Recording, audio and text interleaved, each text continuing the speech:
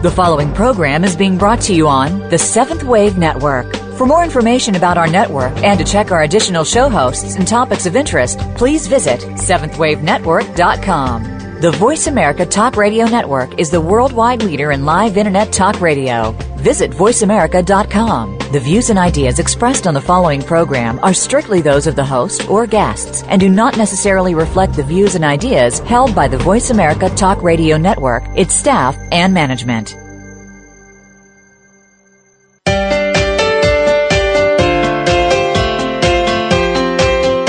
The decisions you make in your health choices can truly reflect the current and future course of your life.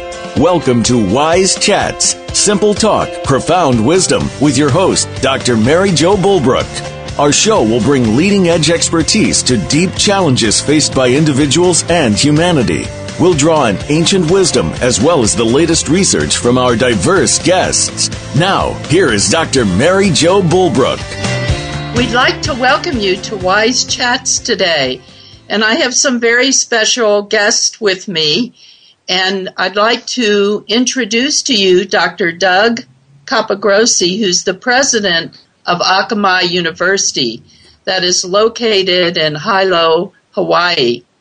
I've been associated with the university for about 5 years now and have been very impressed with what their philosophy and goals are and how they work with the students. And so I thought it was very timely to introduce to our community at large this what the opportunities are for study in the field of a variety of topics, but in particular what my area is complementary therapies. So welcome to our show, Doug, and I'd like for you to, if you can, share the mission of the university and how it got started.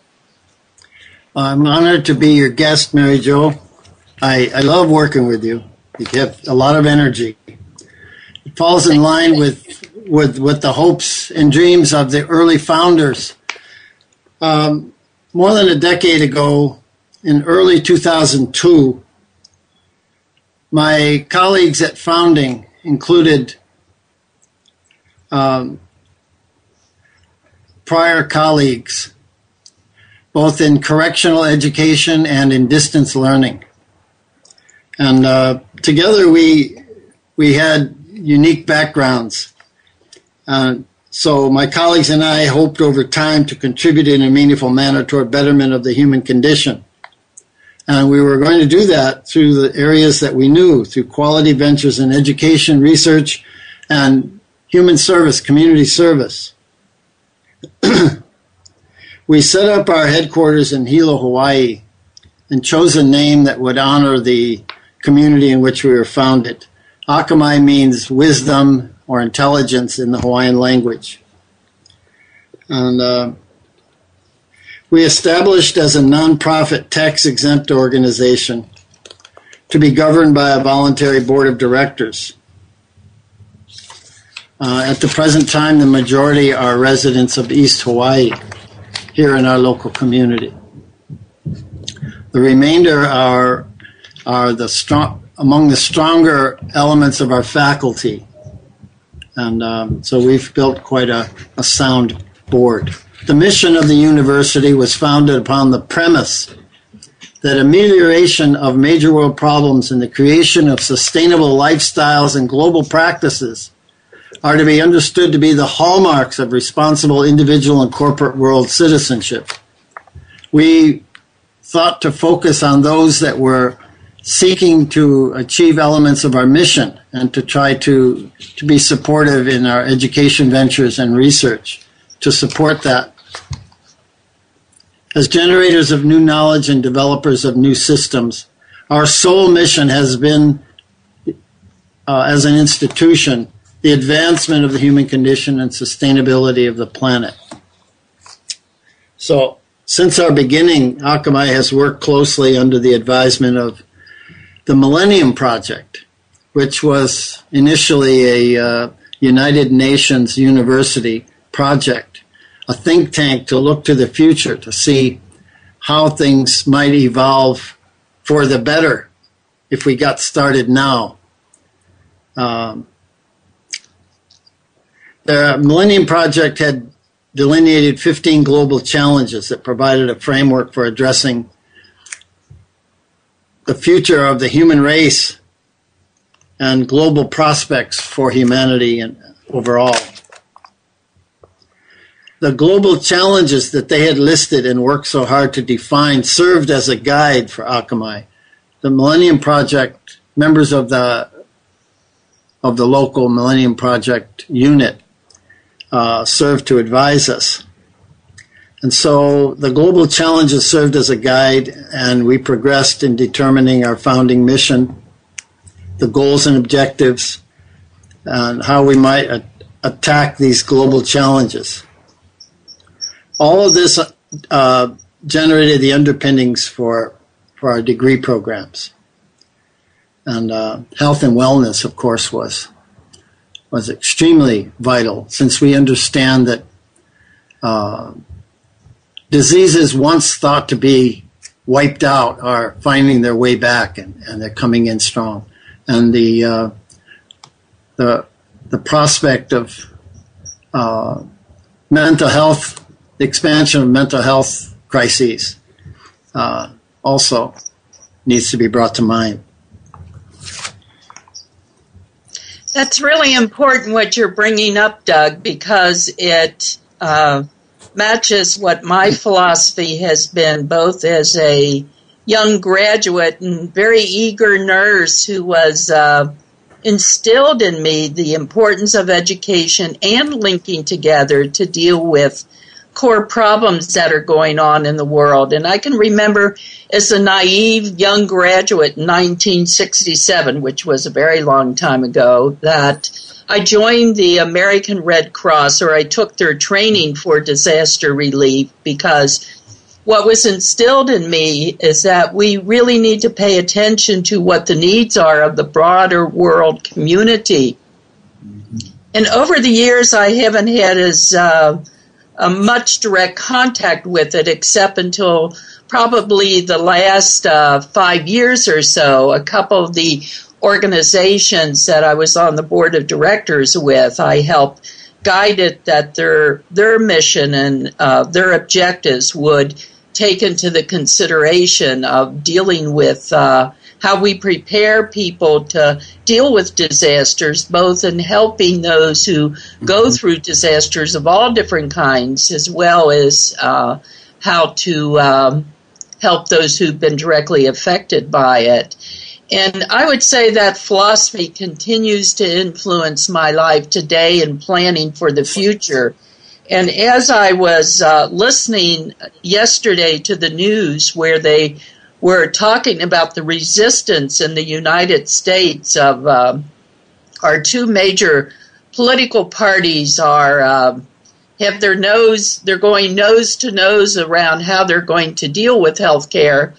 I remember personally as an individual and as an educator and a health care practitioner stepping back from what I was listening to and saying, we need to find another way. We need to find ways how to help people get well, how to stay well, and prevent illness through means that are compatible with the cultures that they grew up in their unique cities and rural areas and other countries. It isn't just in one perspective. We need to think of it from a worldview, because what happens in one country can affect another.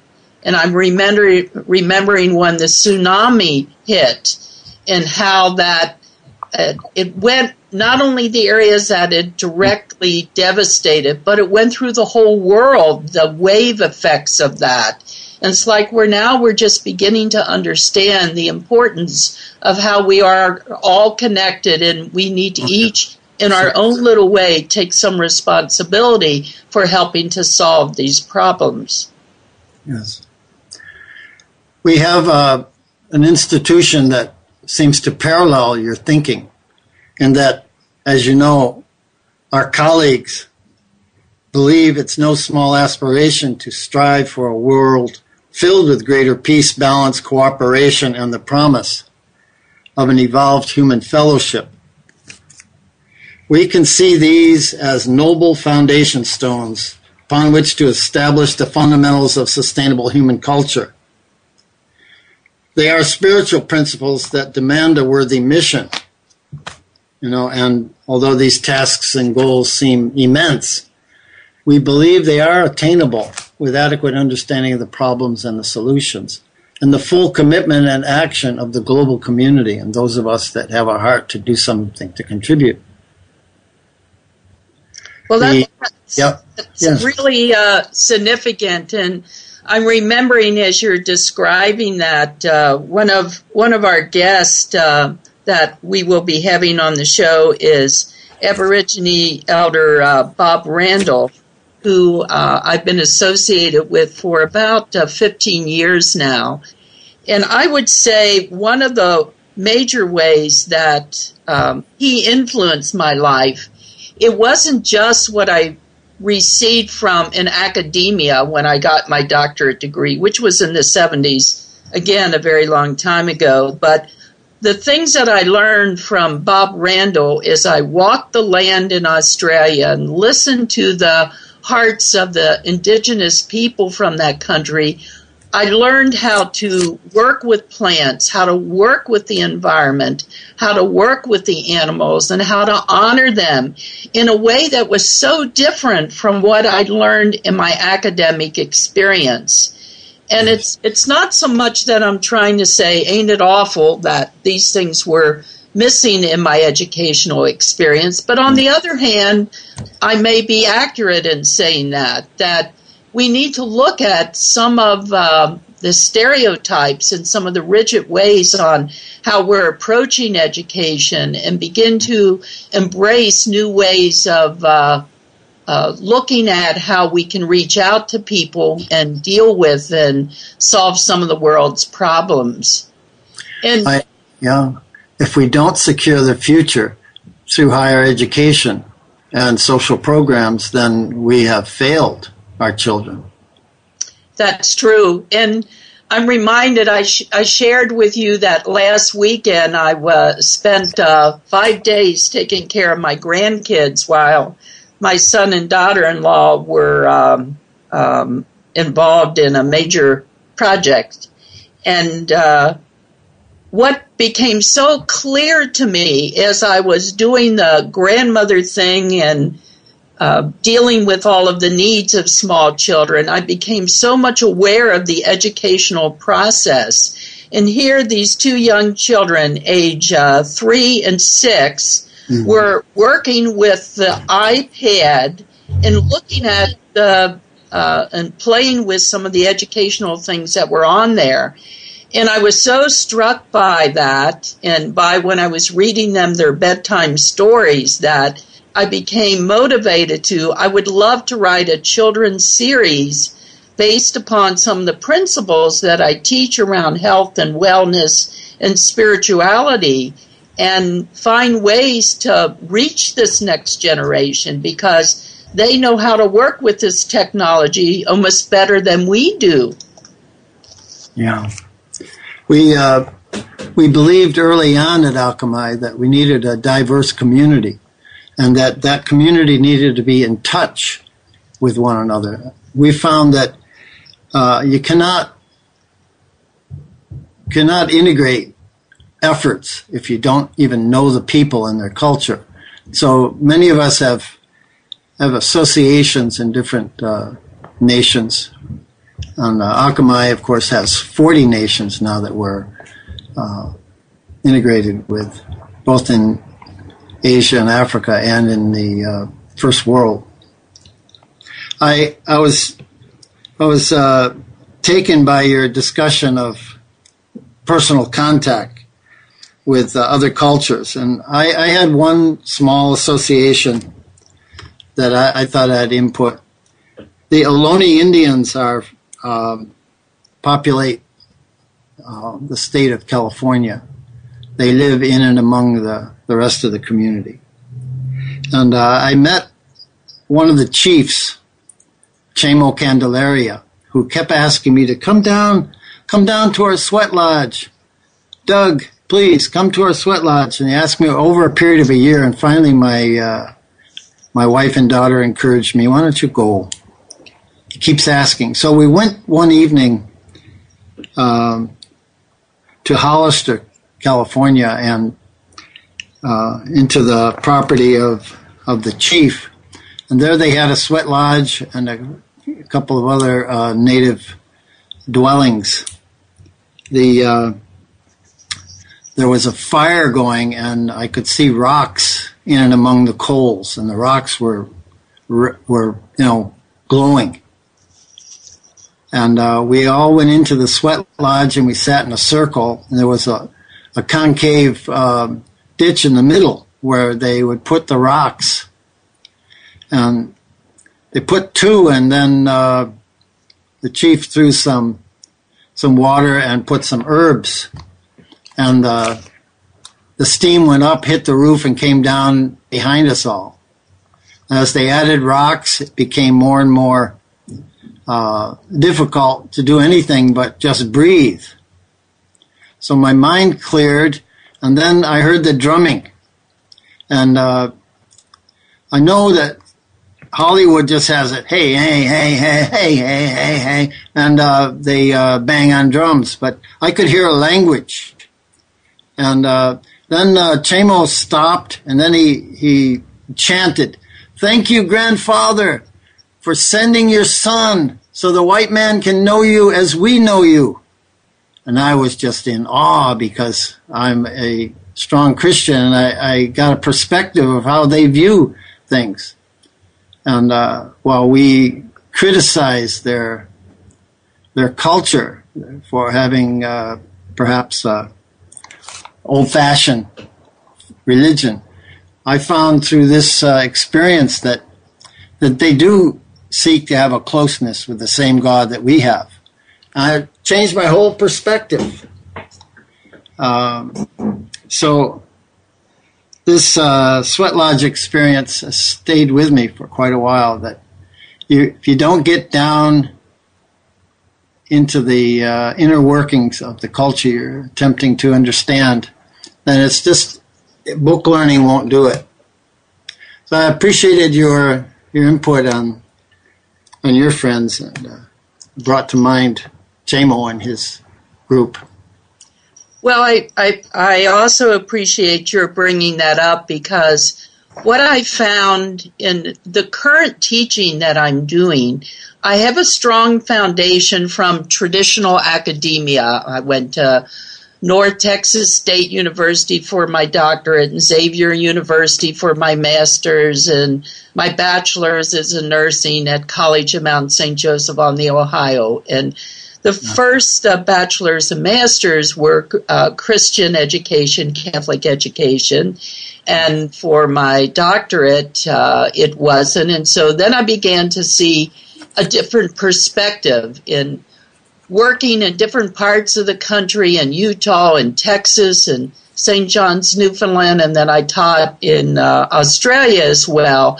I began to see the world with different eyes than just from my academic experience, and thought we need to go to a broader perspective. And one of my colleagues, who is Virginia Satir, the late Virginia Satir, who also greatly influenced my life, used to talk about whole person education. And at the time I thought, what is she referring to with whole person education? And over the years I've come to deal with it. It's not just things you memorize or facts that you learn about and you work on projects that are written papers that sit on somebody's shelf. Yes. They're very vibrant projects, and that's what I really like about Akamai, the commitment to work on concrete problems. And I left the university full-time in 1987, and I remember when a request came across my desk when Akamai was looking for faculty as you were building an energy psychology degree. And as I thought about that, I thought, well, I'll go back and help him. It won't be the same way because I've been an educator for 25 years doing the traditional route. It'll be something different. And when I sent that email, I had such an energetic shift within my body. And I said to my colleague, I have just changed the course of my life. And this is what I want to highlight about the opportunities at Akamai University, that we're looking at education in a different way. We're linking people throughout the world. And I actually wasn't aware, like you had mentioned, Doug, there are 40 different nations that you're working with. That's inspiring. And trying to link them together and communicate and deal with projects across the world is really pretty amazing. And we're almost getting close to the break here now. And when we come back... If I could quickly, that's why we have individualization of our programs, because we can't dictate that this is the way you should do it in your culture, in your nation, just because we as the United States of America have a certain way of doing things. And so we've insisted that our programs look to the issues that our students will actually have to deal with when they get get back to their careers. And that's exactly what I believe in. And when we come back from our break, we'll be talking with a couple of, one of is my students who graduated with PhD in energy medicine and has a very exciting research that she did, as well as the work that she's continuing. And then also another one who's in her the thesis stage of her doctoral dissertation. Yeah. But I thought it was important to get the background from you, Doug, and I appreciate that. And are there any closing remarks you'd like to say before we finish, before the break? Just one brief one, that we continually seek like-minded affiliations worldwide where we can understand their needs and attempt in collaboration to build programs. We've done it a number of times, and it seems to be working quite well, where we have information about the actual needs that we're addressing from those that live within the communities where we're attempting to build a program to serve. So I hope that was clear. Yes, it is. And I'm in the process of negotiating with a group in Guatemala to form an affiliation with them. And so we'll be continuing to connect and build on the theme and the mission and philosophy that you shared. And so thank you for joining us, Doug. And we'll continue to stay connected, and we'll talk some more about this at another time. Okay, appreciate and best wishes with your efforts here. Thank you, Doug.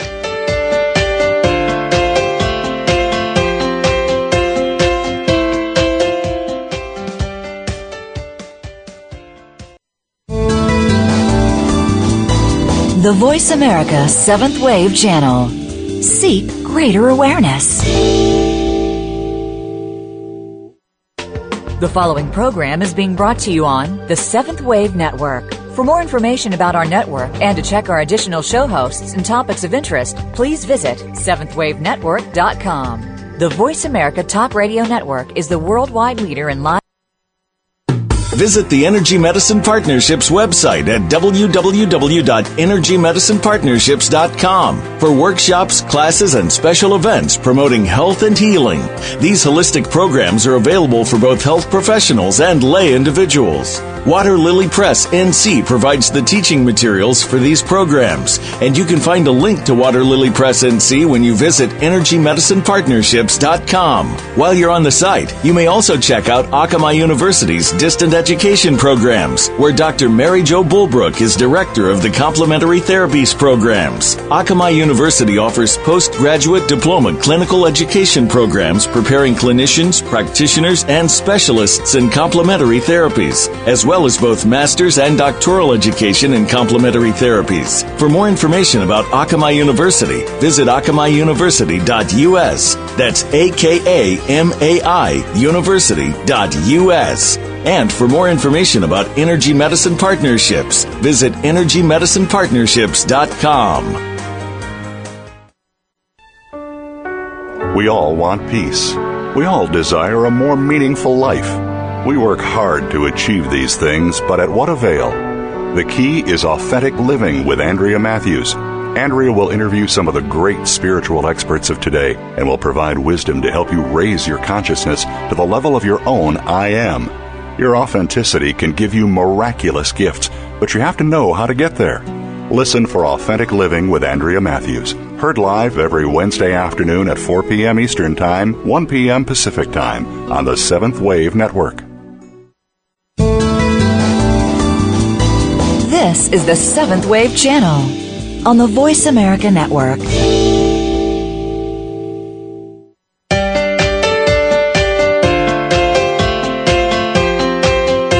This is Wise Chats, simple talk, profound wisdom.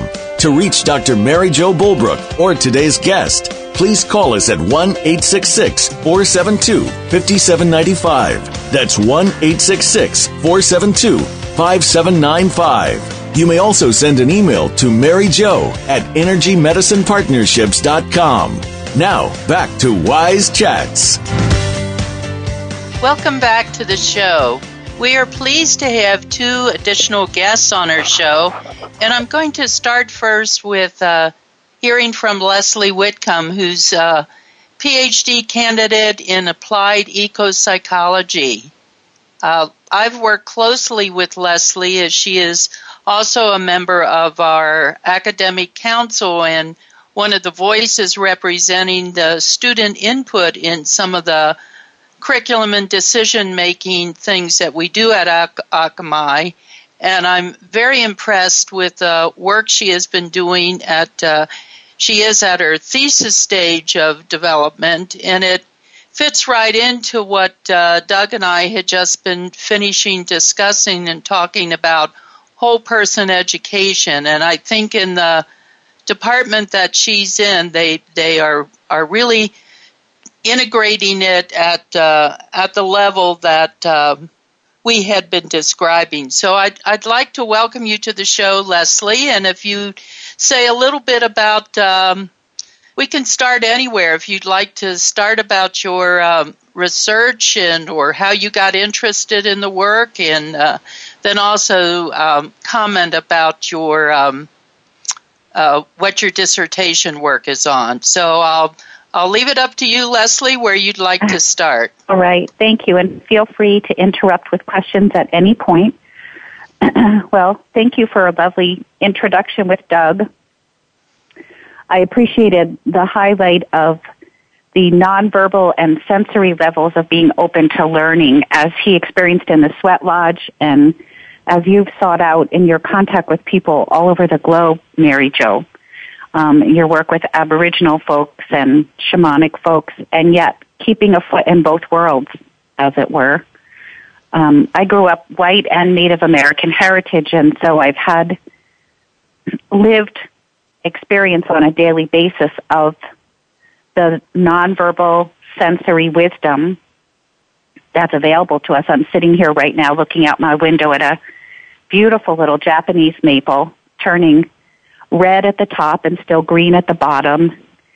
And for me, on a sensory level, the color, the understand about seasonal shifts, the knowledge that I share air with this life form, it's connection. And that connection and compassion opens me to people all around the globe. We're all together in perception and connection. But I also grew up in white culture, so it's very important for me. I love research. I love empirical and statistical data. I think our cognitive minds are also works of wonder. So what I have found so valuable at Akamai and Project Nature Connect, the Institute of Graduate Education started by Mike Cohen, who's my department chair and affiliate with Akamai, is that there's room for many worlds of wisdom. And so I can feel at ease as a student. I've always been treated well and very kindly in APA-based psychology programs, in my marriage and family counseling program as a younger student. But often I just didn't feel at home.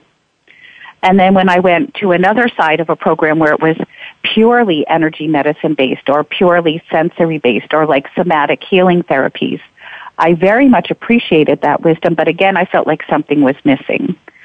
So what I am loving from Akamai and how you roll out your learning and the resources for research and experiential learning you give your students, and absolutely faithful to in my Project Nature Connect program, because that is extremely experientially based. Dr. Cohen does an incredible job of making the learning first an experience and then a synthesis. I'm loving the balance, and that is feeding my research. As a family therapist, as an educator, I'm interested in how do people learn? How do you change consciousness? You talk with Doug about compassion, about wanting to change the world. How do we do that? After years and years, as you know, as a nurse, and our other guest knows as a researcher, it comes down to that moment of, I want to be more kind, or I want to grow better wheat, or how do you do that in a learning process? And I feel like Akamai really invites that. So my research is about how do you take a sensory learning process, a quiet moment in nature, a moment in a sweat lodge, a moment that a group comes together and finds harmony, but then how do you respectfully and lovingly translate that into a statistical theme that can be read for learning outcomes? How do you know that you've reached people with learning outcomes? I really think that's a valuable aspect of Western approaches to learning. We need to know what we're doing. We need to know its impact. And Akamai creates a foundation for that and really supports it. So I've been able to develop, with the help of my husband, who is also a professor, a learning measurement tool that gives us fairly decent statistical probabilities as far as learning outcomes, but it's profoundly respectful of a more sensory, heart-based, intuitive, energy-based approach to reality. So I don't think I could have done that anywhere else. As open-minded as many, many programs are, and I very much appreciate them, Akamai and Project Nature Connect support that balancing. And I think you're getting, from the contact I've had with council members, with many of the students in our very exciting Project Nature Connect, you're getting amazingly fruitful solutions and approaches to some of the world problems that Akamai is trying to address. So that's about, I think for me, that pretty much says the gist of what I'm doing.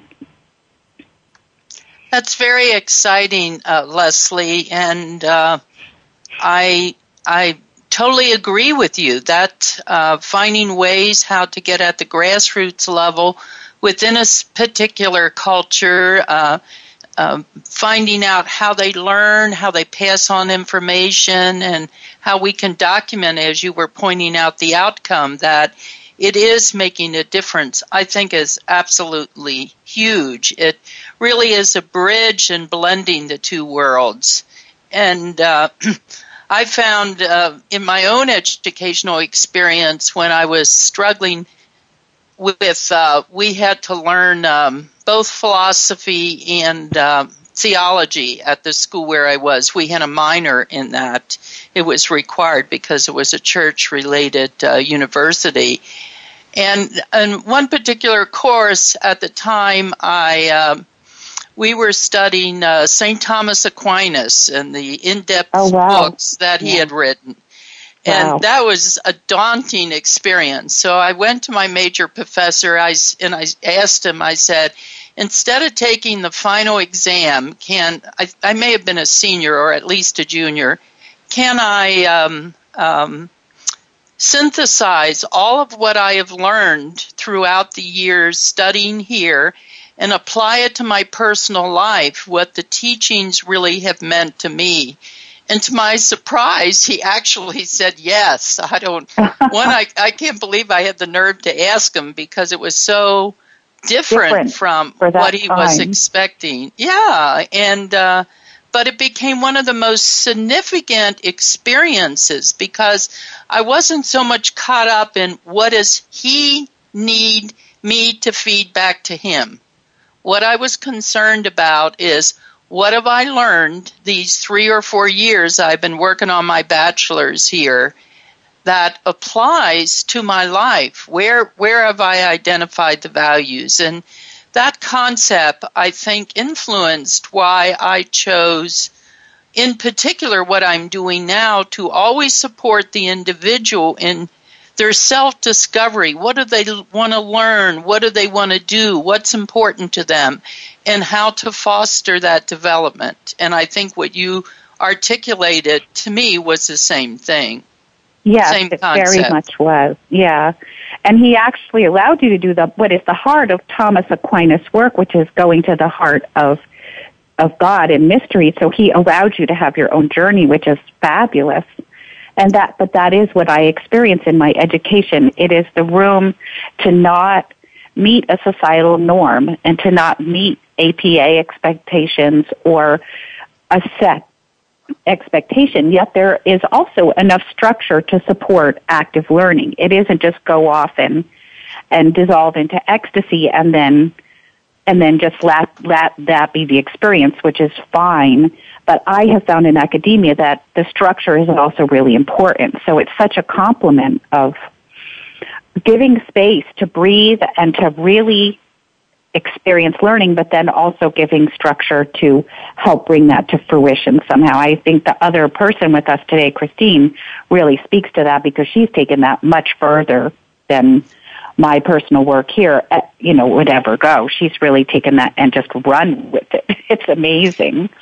Well, I have to tell a story on Christina, and get ready. No, actually, it's a very good experience. When she was focusing in on her research that she wanted to do, and of course she'll speak specifically what her interest was, and how we moved from one direction, then another direction, then a third direction, till she finally landed where she is, which actually is the perfect place where she is now and what she did.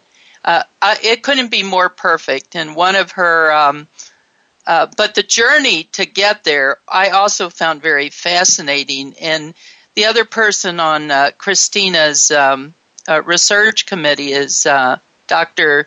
Jim Oshman, who is a foremost leader in energy medicine. And he came to North Carolina when Chris was, I'm not sure if at the time we were doing something together, both for the university, but he was actually speaking at, sponsored by their institute. And when he and I walked, and Chris showed us where she was working and the work she was doing, both of us kind of walked around with our mouths hanging open and totally envious in the positive sense of everything at the resources that Chris had created to support her to do her academic training.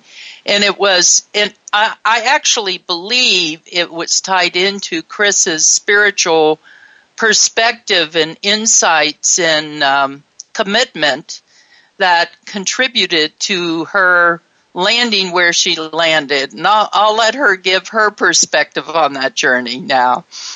For inviting me on the show. I think this is a good discussion to have, and for people who are wanting to further their education, there are opportunities to have graduate degrees and in fields that they're interested in, especially when it comes to spiritual thought.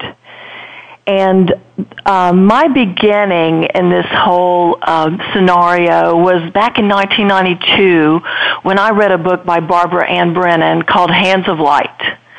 Now, Barbara Brennan, for those of you who don't know, is an astrophysicist who began seeing auras around people. And after confirming that she did not have eye problems, she realized that what she was seeing had energetic value. And she began studying it, and she wrote about her findings in that book. Well, when I read that book, I had this moment of insight that said, I have to do research in this field. It was as if something came over me and told me that this was what I was born to do, and that if I was given anything else to do the rest of my life, I wouldn't be as happy. So I pursued it.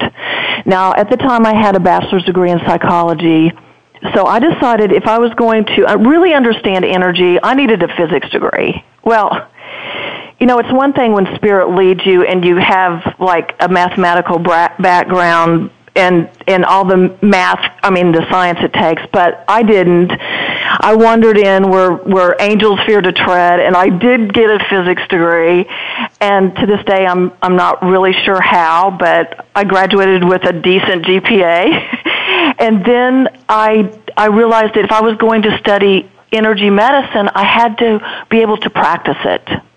And so my modality of choice was polarity therapy. And one reason why I really like it is that because it studies the energy field from a physics perspective. It talks about the energetic lines of the polarity that's involved in the human energy field and the positive and negative poles, how you work with those poles to balance the energy. And I worked my way up from associate to a registered to a board-certified polarity practitioner. And I became a polarity educator, but I really still wanted to do the research. So I began looking for a university that could give me the rigorous education, the high-quality curriculum I was looking for. And there were not very many universities out there that had that. But when I saw Akamai University, I realized this is what I was looking for. And the curriculum is rigorous. It expects a lot from its students. But I learned more than I could ever imagine from going to this university. And the online courses are structured. You have to be good with your time management, but they cover so many different topics, and it really helped me find which direction I wanted to go. So working with James Oshman and Mary Jo Bulbrook was a delight. She was also one of my professors. And when I gave intention to the universe that I needed a research experiment, I just asked Spirit to guide me to my highest and best use, because I really didn't know exactly how I was going to manifest this research project. So as luck would have it, I was in the yoga class with a colleague who ended up telling me that the Wake Forest Center for Integrative Medicine was doing research in energy medicine. And she gave me the contact of a woman named Kathy Kemper, who at the time was the director. And I contacted her, and she said, oh, yes, we have 5 different research projects. But when she told me about the Magnetics project, I instinctively knew that's what I wanted to do. Now, she told me that the money was already in place and the lab was already in place. All they needed was the scientists to fill the gap. And I walked. It was as if the universe had set up everything beforehand, and I knew that my intention had brought me there. My meditation had brought me to that place and time. And believe you me, when I walked into that lab, I felt the same way that you and James Oshman did. I was like deer in the headlights, looking at all this equipment, all these postdocs and faculty that had been working in genetics and bioengineering and molecular biology for years, and I wasn't even a biologist. You know, I was a physicist, but I knew that Spirit had brought me here, and I knew this is where I was supposed to be. And it took me about a year to learn even how to pipette cells and grow them without killing them. I mean, it was a struggle. But you know what? When you know you're in the place that you're supposed to be and you're doing what you're supposed to do, the thought of quitting never occurs to you. You say, this is where I'm supposed to be. And you keep working and working and working. And what I ended up studying was really interesting, because as an energy medicine practitioner, I knew that there were energy fields coming out of my hands, going into the energy fields of people that I worked on and worked with. and I really wanted to understand what this energy was. And I knew from my research, my studies at Akamai University, that the hands of practitioners emit a frequency between about 0.3 hertz and 30 hertz. And so it was my goal to study those frequencies. And the more I began thinking about what I wanted to study, and the more I looked at disease and different diseases that were prevalent in our society, the more I began to realize that inflammation is a basic underlying cause of so many diseases. So I began to study inflammation. That's fabulous. Wow. When I did somatic healing and did energy work with my own hands, across many, many people, one of the ways I read people the quickest and the easiest was by finding inflammation in the body, because your hands, if you are trained, picks up on that tiny, subtle difference in the heat field. Yeah. Not even that you feel it as heat, but the palm of your hand notices electromagnetically the difference in the frequency of the energy pattern, which is heat. And inflammation is where illness is. That's amazing. Wow. Well, yes, it was amazing. And what else the universe sent me was this amazing scientist that sat next to me that just happened to have studied inflammation for her PhD. So the universe brings you what you need when you need it. And so I began to study, and she taught me that cells communicate with each other. They communicate with electrical impulses. They communicate with protein molecules. They communicate with ligand receptor interconnections, and the information transmits from cell to cell through these connections. And that the inflammation is a process that sends information and an alarm system to the entire body when the body's under attack, say by a bacteria or a virus or a toxic chemical. This information goes into the entire body, and that there are applications that can control this. Now, normally in conventional medicine, they use pharmaceuticals. But I knew with my hands that there was an effect. I wanted to test it with a device so that I could produce data that you could analyze statistically and show that there was a significant difference. And I had no idea if it would work with a device. I used an electromagnetic field device that's known as a Helmholtz coil, but it was hooked up to a frequency generator so I could regulate which frequencies I used.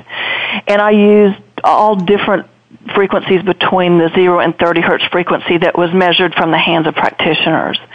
And there was a statistically significant effect, but it was also frequency dependent, because in the higher frequencies there wasn't so much of an effect, but at 5 hertz I saw a statistically significant effect in the downregulation of inflammatory markers that were being communicated between the cells. So at that point I realized, yes, that something outside the cell, like an electromagnetic field, could affect the way that cells are communicating with each other, especially when it comes to inflammation. And to me, this was very significant for being a scientist, an energy medicine practitioner, and as a grad student, because I had publishable data on all levels. It's fascinating because then at some point you also need to teach the patient or the client how to downregulate their own energy. So it's fascinating that the outside can impact it, and then it's wonderful that they then could learn practices, and that's part of what Project Nature Connect does, is have people go out in nature, and it has amazing effects of people learning how to downregulate their own inflammation, whether that's on a perceptual level or a physiological level. And then also when you think about it, our planet right now is experiencing an inflammation. So this work then becomes global, because as practitioners and as students, we're helping on a planetary network to begin addressing personal inflammation, but also ecological inflammation effects. Yes, absolutely. One of the things that, two things I'd like Chris to mention her book that she's doing, but before she gets to that, I want to call attention to Anadia Judith has a 2013 publication that just came out called The Global Heart Awakens. And it's humanity's rite of passage from the love of power to the power of love. And it is so significant and builds on what Leslie was just talking about, how we move from the individual and their particular experience, and on a planetary level that Doug was also talking about, we must come together and address different problems. And Chris, I know you recently have published a book, and I'd like for you to share things about it because it's very, very comprehensive and helps set the stage, building on both your research and your experience as an energy healer. Yes, I did write a book. The title of my book is Etiology, Etiology, and it means the cause of or the study of disease. And the subtitle is How to Detect Disease in Your Energy Field Before It Manifests in Your Body. I wrote this book while I was writing my literature review for my doctoral thesis.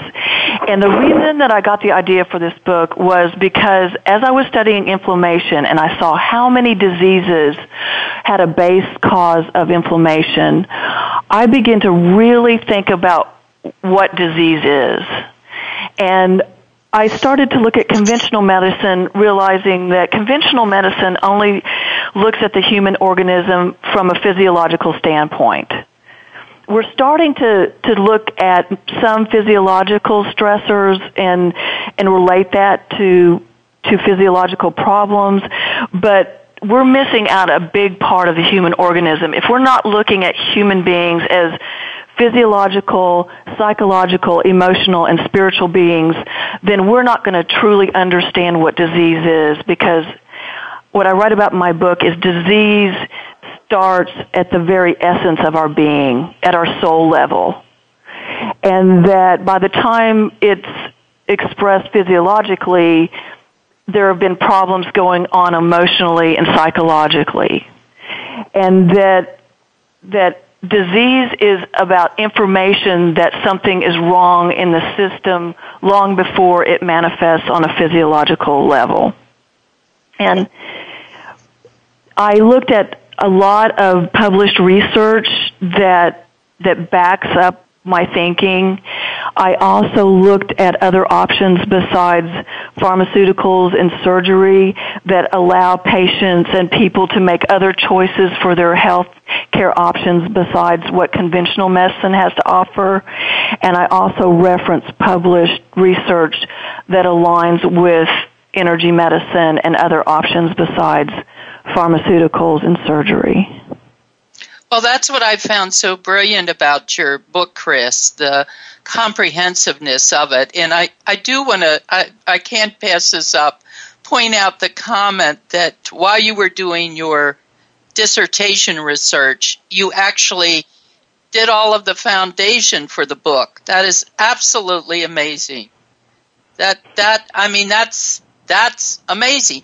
And in addition to that, there were parts of when she was working, she also had a number of published papers in peer review journals according to different stages of the thesis work that she was doing. And she totally met what her commitment was. And for me, it's the foundational piece that is so critical that all three of you have brought out, Doug and Christina and also Leslie, and talking about when people follow what their dream is and follow spiritual guidance and achieve balance in their life. And that's what the essence is of what we're trying to do. And I always like to add an intention card for the Wise Chat show and have people with some takeaway things. And the two I'd like to comment on is, one is fulfill your dreams. And I recently came from Peru, Lima, Peru, where a conference that was linked people from Argentina, Bolivia, Ecuador, Chile, and there were about 150 people who gathered who had been studying energy medicine. And one of the things that I brought forward, because they were looking at what are some of the things for the future, is I kept emphasizing fulfill your dreams. And that's what both of you, as a student, and Christina, a recent student, but now a graduate and working full-time in the same environment where she did her study, they recognize what she had and the collaborative effect. And that's brilliant. And this part on the card says, dream your dreams. Build your destiny. Become fulfilled. Believe in yourself and in your potential. You are a creator. You are a dream maker. You are a songwriter for your inner being. No one else needs to agree with you, as you only have to please yourself and reach your highest potential as determined by your yardstick. Become the creator of your dreams and controller of your destiny in alignment with the soul. And I believe this is what we're doing. And I'd like to thank both of you for coming. We've had a great time being together. And I look forward to spending more time and getting feedback from others who'd like to call in. And so thanks, Doug, Leslie, and Christina for being on the show. And I'd like to invite the audience to come back and tune in next week to hear some more Wise Chats. Thank you for having us. Thank you. Bye for now. Bye-bye.